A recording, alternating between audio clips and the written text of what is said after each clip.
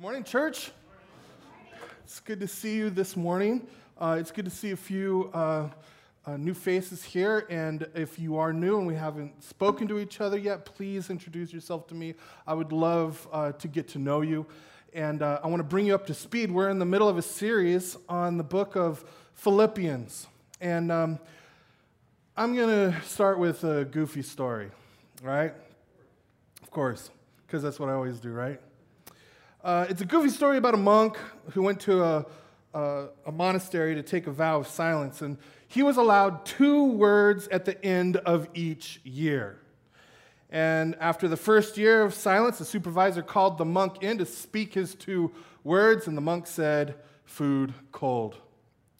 Well, after the second year, the supervisor called the monk in, and the monk said, "Bed hard." And then after the third year, the supervisor called the monk in, and the monk said, "I quit." And the supervisor said, "Good, because you've done nothing but complain since you got here." All right? One of Paul's main themes in the book of Philippians is true joy and how to get it. And here, Paul highlights an enemy to joy. And that enemy is complaining.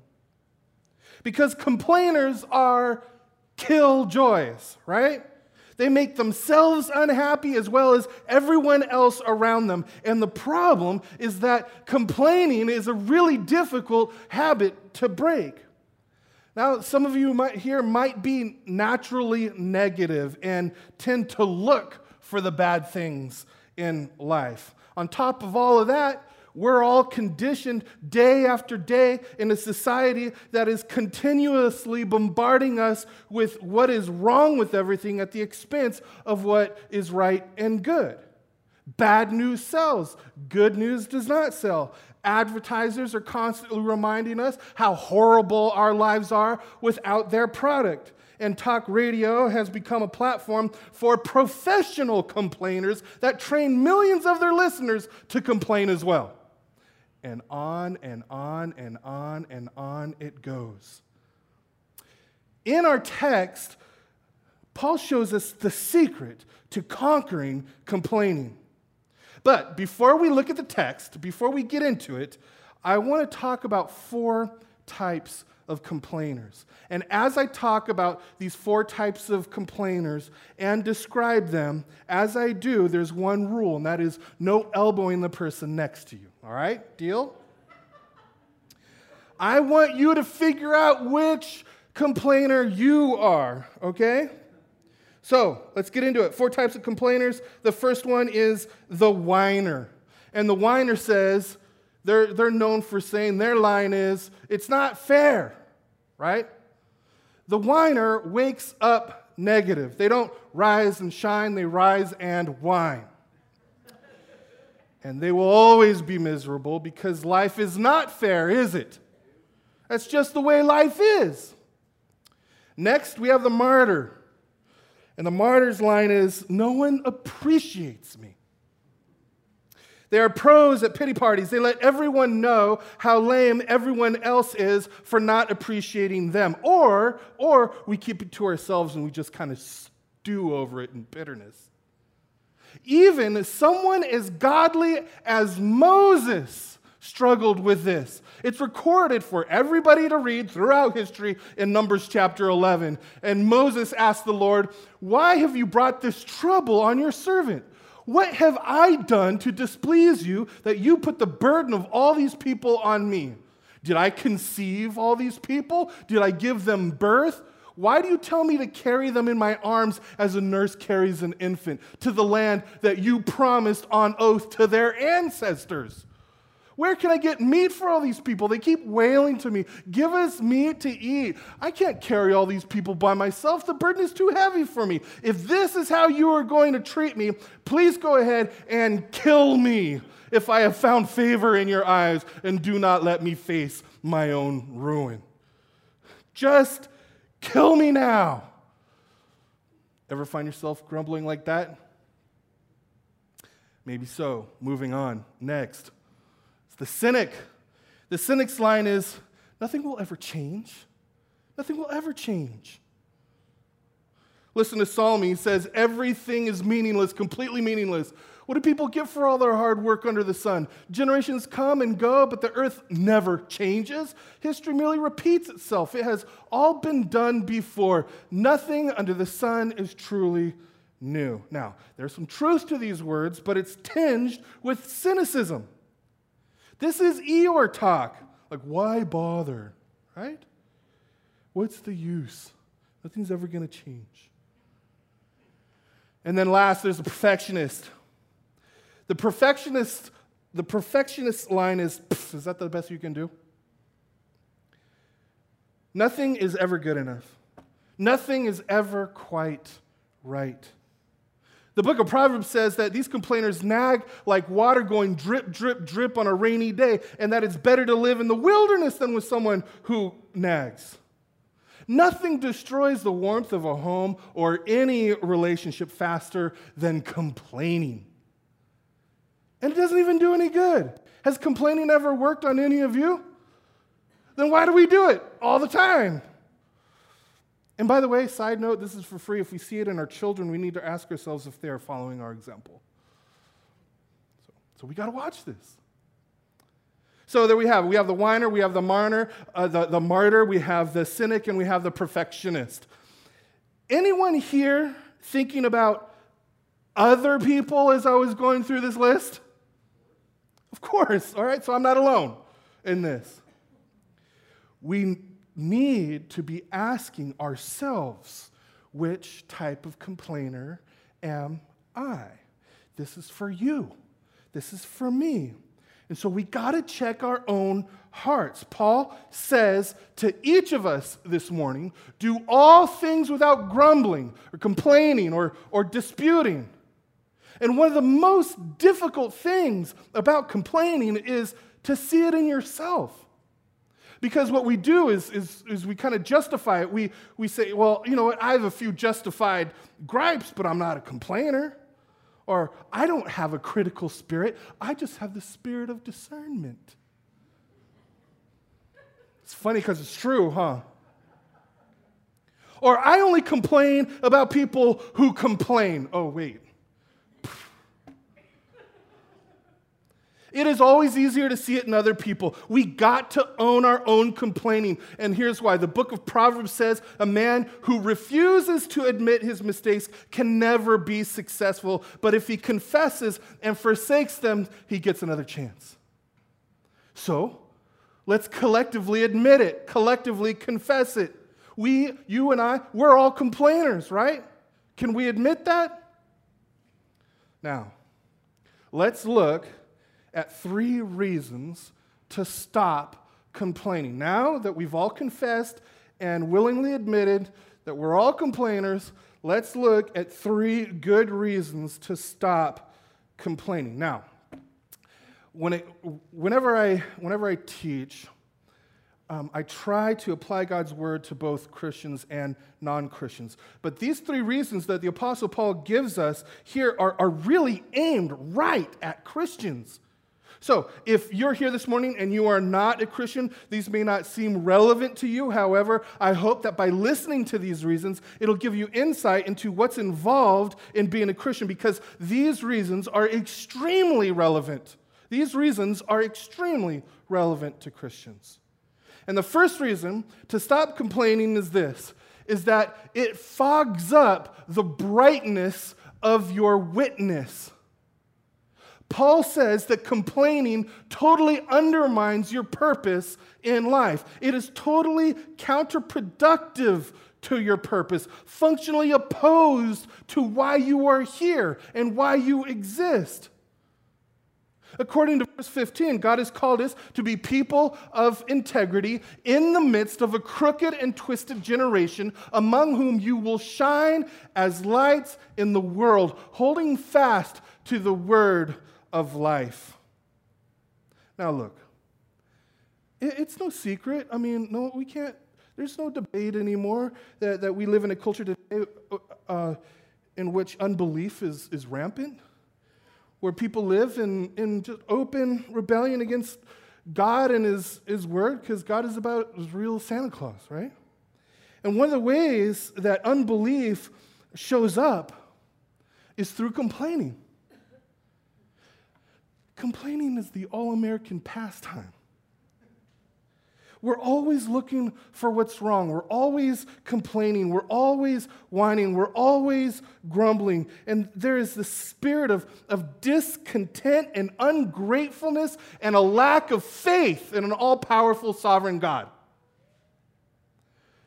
God says that we are to be different, to be totally different from the world.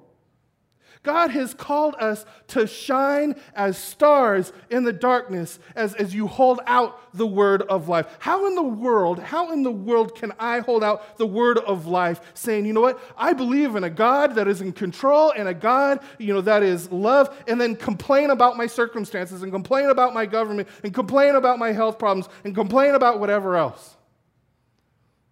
We keep seeing around here that we believe God has called us to lead people to and through a life-changing relationship with Jesus and his family. That gets destroyed. That initiative, that effort gets destroyed through God's people complaining. It totally undoes our witness. It totally destroys our witness. Undoes. I'll own it, man.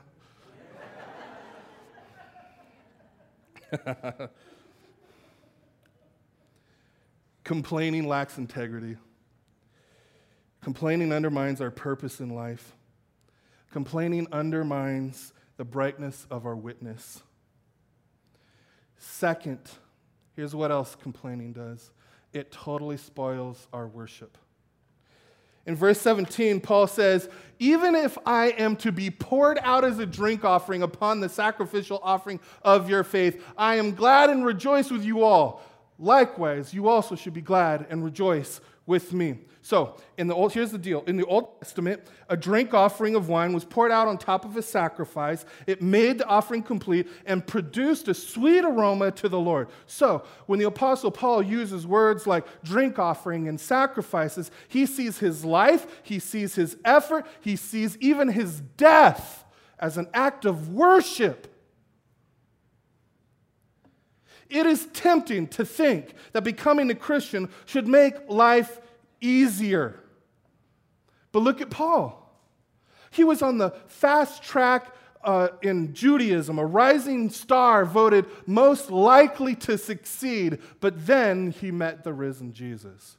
And now he is in chains, in a dungeon, facing execution by Nero. Now, if anyone had the right to throw a pity party, it's Paul. Well, wouldn't he be justified by moping around and grumbling just a little bit?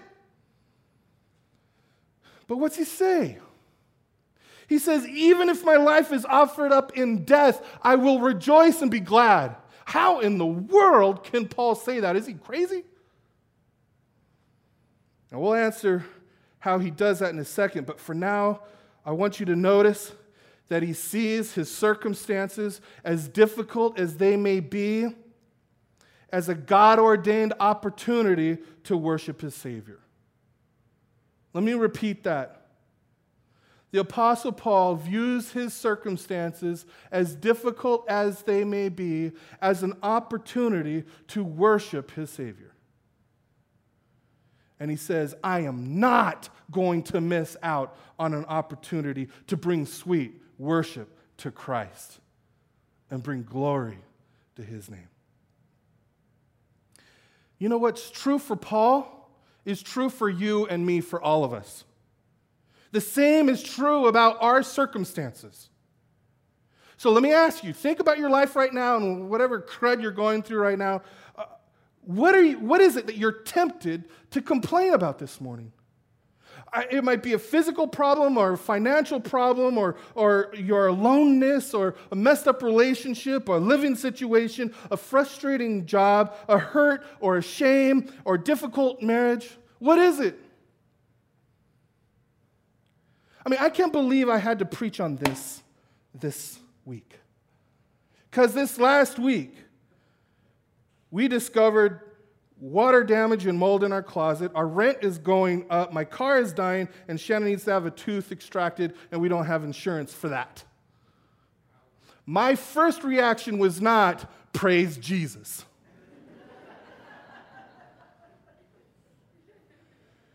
But then I remembered God. And God used the people in my life to remember who He is and what He has done. My daughter asked to pray for me. My son encouraged me by working alongside with me to fix some of the things. My wife was reading a printout of a sermon from 2 weeks ago, was taking pictures of it, the things that I said, and texting them to me. How awesome is that? God is gracious. Man, oh man. God knew what I needed. What is it for you? I want you to know this morning that God has ordained our circumstances as an opportunity to worship Him. The exact opposite of complaining and declaring either directly or indirectly that God is not control, He is not love. That is the opposite of worship. It can be easier to obey God and have joy or whatever when everything is going great. But when things are tough, when everything in you is crying out, what in the world is going on? Why is this happening? That's when we have a special opportunity to tenaciously worship God. To, like, with sanctified stubbornness, I will rejoice no matter what is going on. And guess what? It is the best thing for us. It is the best thing for us. When we look to God and remember who He is and what He has done, it changes our whole perspective and it changes our hearts. And then we find the kind of joy Paul's talking about here. It's in those moments that he finds your worship especially sweet. Don't miss this opportunity. And then third, complaining causes you, this is tough, it causes you to doubt your salvation. Let me explain. Paul had Old Testament history in mind when he wrote these words. These words, grumbling and disputing, they bring to mind the complaining of the Israelites in the wilderness. In fact, when Paul says in verse 15, do all things without grumbling or disputing, that you may be blameless and innocent children of God without blemish in the midst of a crooked and twisted generation, he uses words from the book of Deuteronomy. And he's pointing us back to God's people in the wilderness after their liberation from slavery in Egypt. Why? To stress the seriousness of the sin of complaining. Complaining is not just a struggle, it's sin. You remember our Exodus series? Traveling from the Red Sea to the land of Canaan on foot would take about 2 weeks. How long did the Israelites take? 40 years. Why? They grumbled and complained. And God would say, all right, one more lap around the desert. Then they grumbled again, and God said, okay, take another lap. I'll give you another chance to get it right. And then they grumbled again, and God said, give me one more. And they kept grumbling, and God said, okay, die there. Over 40 years, a whole generation died in the wilderness. That is how seriously God takes this sin of complaining. They did not get into the promised land because they were complainers.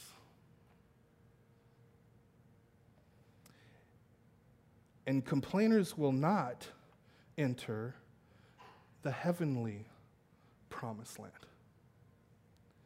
The Old Testament promised land is a picture of heaven. Now look, check this out. Paul says in verse 16, do all things without grumbling, so that in the day of Christ I may be proud that I did not run in vain or labor in vain. Now hold on.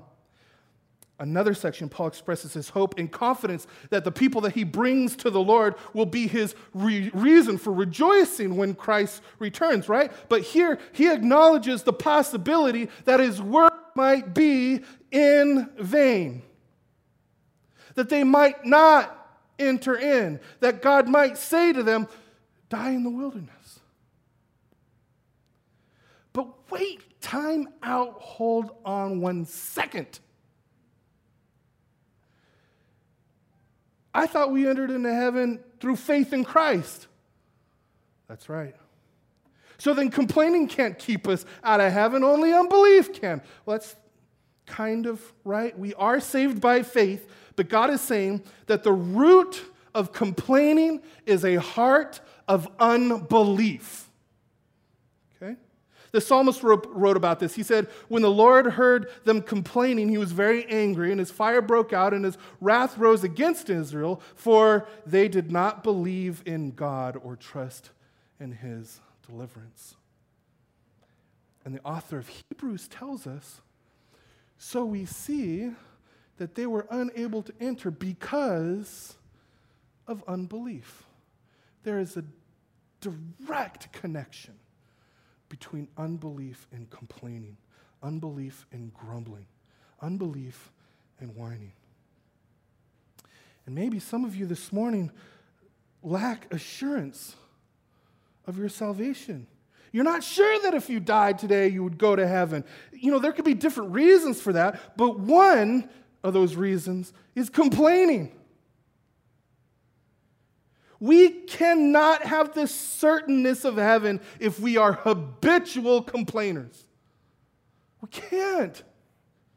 So, I'm asking you, if you see this in my life, ever, if you love me, you will approach me with this. You'll ask me about it. You'll pray for me. Because I can justify my complaining just as easily as anybody else can. All right? This is something we have to do each other. You don't smack me down with it, or you know what I mean? Be nice, be kind, or whatever. And I won't smack you down with it either, all right? Deal? As a community of grace, we can lovingly encourage each other, not being insensitive to what people are going through, but we point people to who God is, what he has done already. He's got a track record, and what he's promised to do. It will help for all of us to guard our hearts when life gets difficult. So, complaining fogs up the brightness of our witness. It spoils our worship. It causes us to doubt our salvation. And so now the question is, how can we stop complaining? Because just shutting up is not enough. Because we can shut up, but then our hearts are still filled with complaining. We're complaining on the inside. How can we have a change of heart? What is needed in conquering complaining? There is only one solution. If you're feeling crushed right now because you know that you complain, then this is for you. All right? There's great hope. There's only one solution. And right before I tell you what it is, let's look at the cause. Why do we complain? 2 reasons. First of all, and this might be more applicable to non-Christians this morning, you complain because we know actually deep down there is a God. Here's the deal. If there is no God, then there's no basis for complaining. There is no right and wrong. And if there is no right and wrong, there's not a way things ought to be. And if there's not a way things ought to be, then there's no basis for complaining. Sickness and violence and starvation and death are just the way things are. So there's no better or worse because there is no standard to measure things against. You see what I'm saying? But the reason we complain is that deep down we know better. Deep down in our hearts, we know that things are not the way they ought to be. And deep down we know that there is a right and wrong, and deep down we know then there is a God, but we suppress that truth. Sometimes our complaining is proof that we believe that there is an authority who says that there is a way things ought to be. Second, and this may go for non-Christians and for Christians, we complain because we're looking at God through the wrong lens. We complain because we look at God through the morality lens. And through that lens, we see two groups of people. We see good people, who keep the rules, supposedly, and bad people who don't keep the rules. So, if I keep the rules, then God will reward me. But if I don't keep the rules, God will punish me. But what happens? Well, if I am superficial and shallow enough to think that I've kept the rules, then when I'm hit with hard times, I complain against God. I don't deserve this. I've been good. I've worked hard at being good. You owe me a better deal. Or if I'm honest enough to see that I have not lived up to God's rules, or I'm honest enough to realize that I may honor him with my mouth or maybe even actions, but my heart is far from him, when I'm honest enough to admit that, when I see that, then I complain against myself. I deserve this because I am bad, so God is punishing me. So how can we stop complaining? We need to change our lens. We need to look at life through the lens of Christ. We've been hammering this over the last few weeks. This is what we need. This is the one solution. When we look at life through the lens of Christ, what do we see? We see a cross. We see that Jesus died for our sins, that we were totally and completely lost, but then we are infinitely exalted. Apart from Christ, I am totally, hopelessly lost. And you know what? There are not two groups of people, good and bad. All have fallen short of God's glory.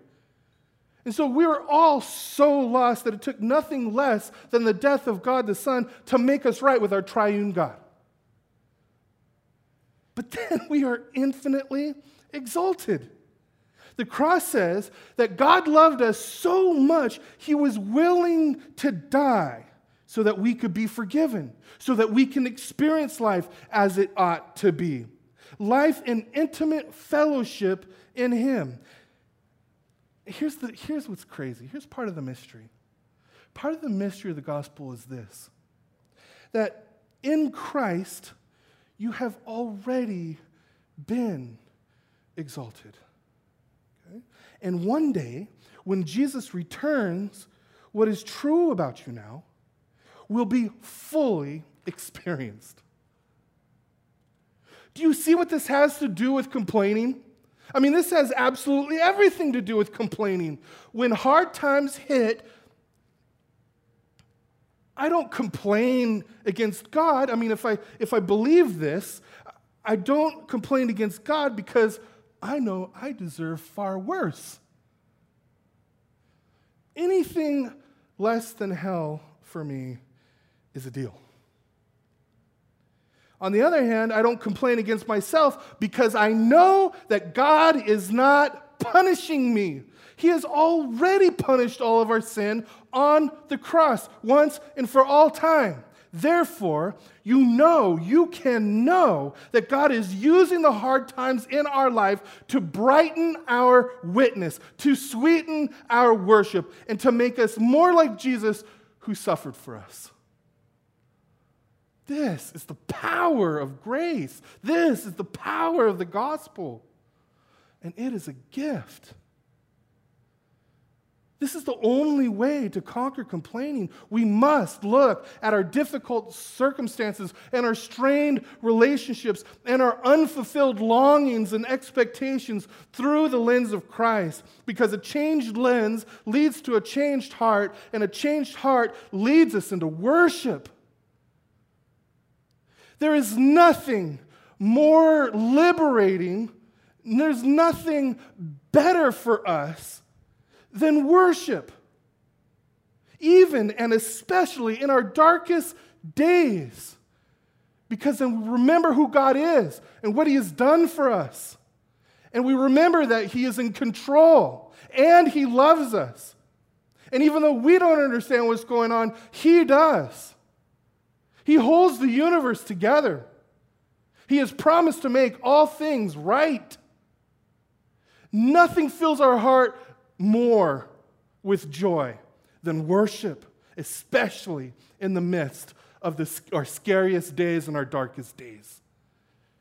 Worshiping God is the best thing for us, and God is most glorified when we are most satisfied in Him.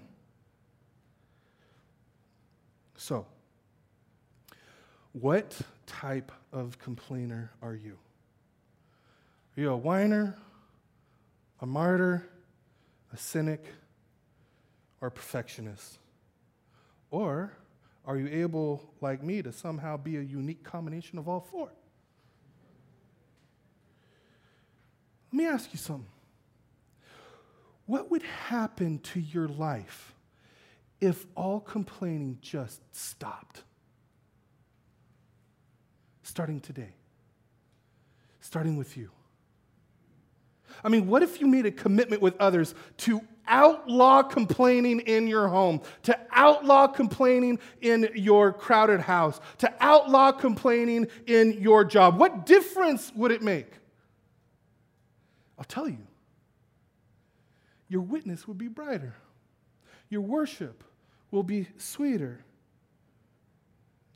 Your assurance of your salvation would be stronger. Now, listen to me. You cannot do this on your own. You can't muster this up out of sheer willpower. The world is too broken and too painful and too hard to be able to muster this up on your own. You can't just put a positive spin on just the brokenness and the pain that we're going through. You can't do this on your own. But in Christ and because of Christ, I'm telling you this morning, based on the promises of God, you can have joy replace complaining in the midst of hard times. The same resources that enabled Paul to rejoice in a dungeon, in chains, are available to you and me. They are available because there is a cross. And at the cross, Jesus conquered complaining. At the cross, Jesus never grumbled. He never complained. Even when people mocked him and spit on him and drove spikes through his hands and his feet, he never once uttered a complaint. He willingly poured out his life in service to us and worship to his Father. He died to pay the penalty for our sin, especially our sin of complaining, which is ultimately a complaint against God. And then, on the third day, God raised him from the dead. And he is seated right now with the Father, working all of our troubles and all of our tragedies together for your good and his glory. And one day he will return to make all things the way they ought to be. And until that day, he is with you by his Spirit. If you have believed in him, the very Spirit of Jesus lives within you. Do you believe that this morning? As you trust him, he overcomes complaining and fills your life with courage and joy no matter what the world throws in your face. And so this morning, I urge you, look at God and look at life through the lens of Christ, and he will conquer your complaining and replace it with indestructible joy. Amen? Amen. Would you bow your heads with me?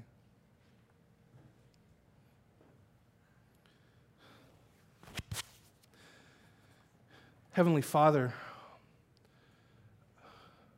first, God, we pray that you would forgive us for complaining. Forgive us for acting like, and because deep down we believe that you are not loving, that you're not in control. God, I pray that you'd forgive us for clouding our witness and diluting our worship and looking at you through the lens of moralism instead of the lens of grace.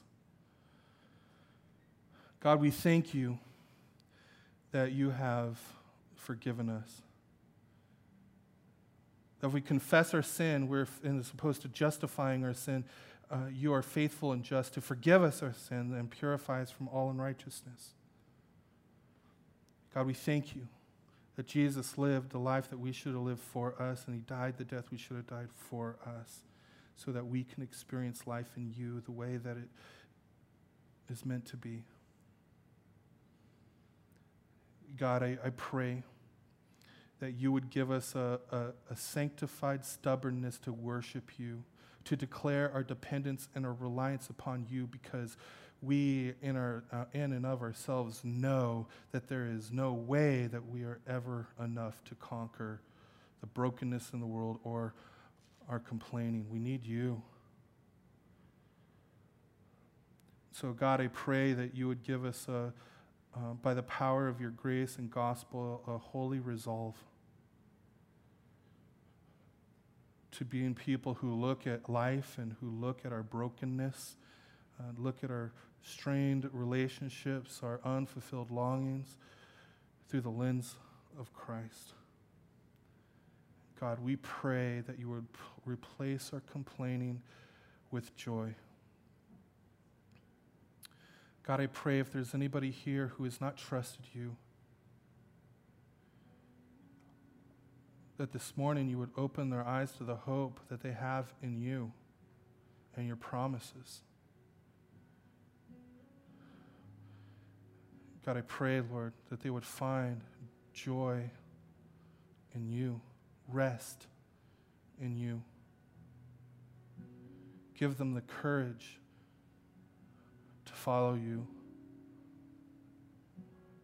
Give them the faith to trust you this morning, right now, in this moment. And lead them to share that with a Christian friend of theirs so they can be encouraged in their walk with you. God, for the rest of us here, God, I pray that you would guard us against being distracted. Guard us against our mind wandering right now, thinking about other things or doing other things. Help us to use this opportunity, this time, in preparing our hearts for the Lord's Supper. God, I pray that each and every individual here would freely confess to you the sin in our hearts, the areas where we're not trusting you, that you are loving or in control. And God, for those who really are experiencing just deep pain and hurt and brokenness right now, God, I pray, Lord, that they would not be crushed. Help them to know that their hope is not in their circumstances or in their own strength, that their hope is in you. Renew that hope in them this morning. We pray these things in your name.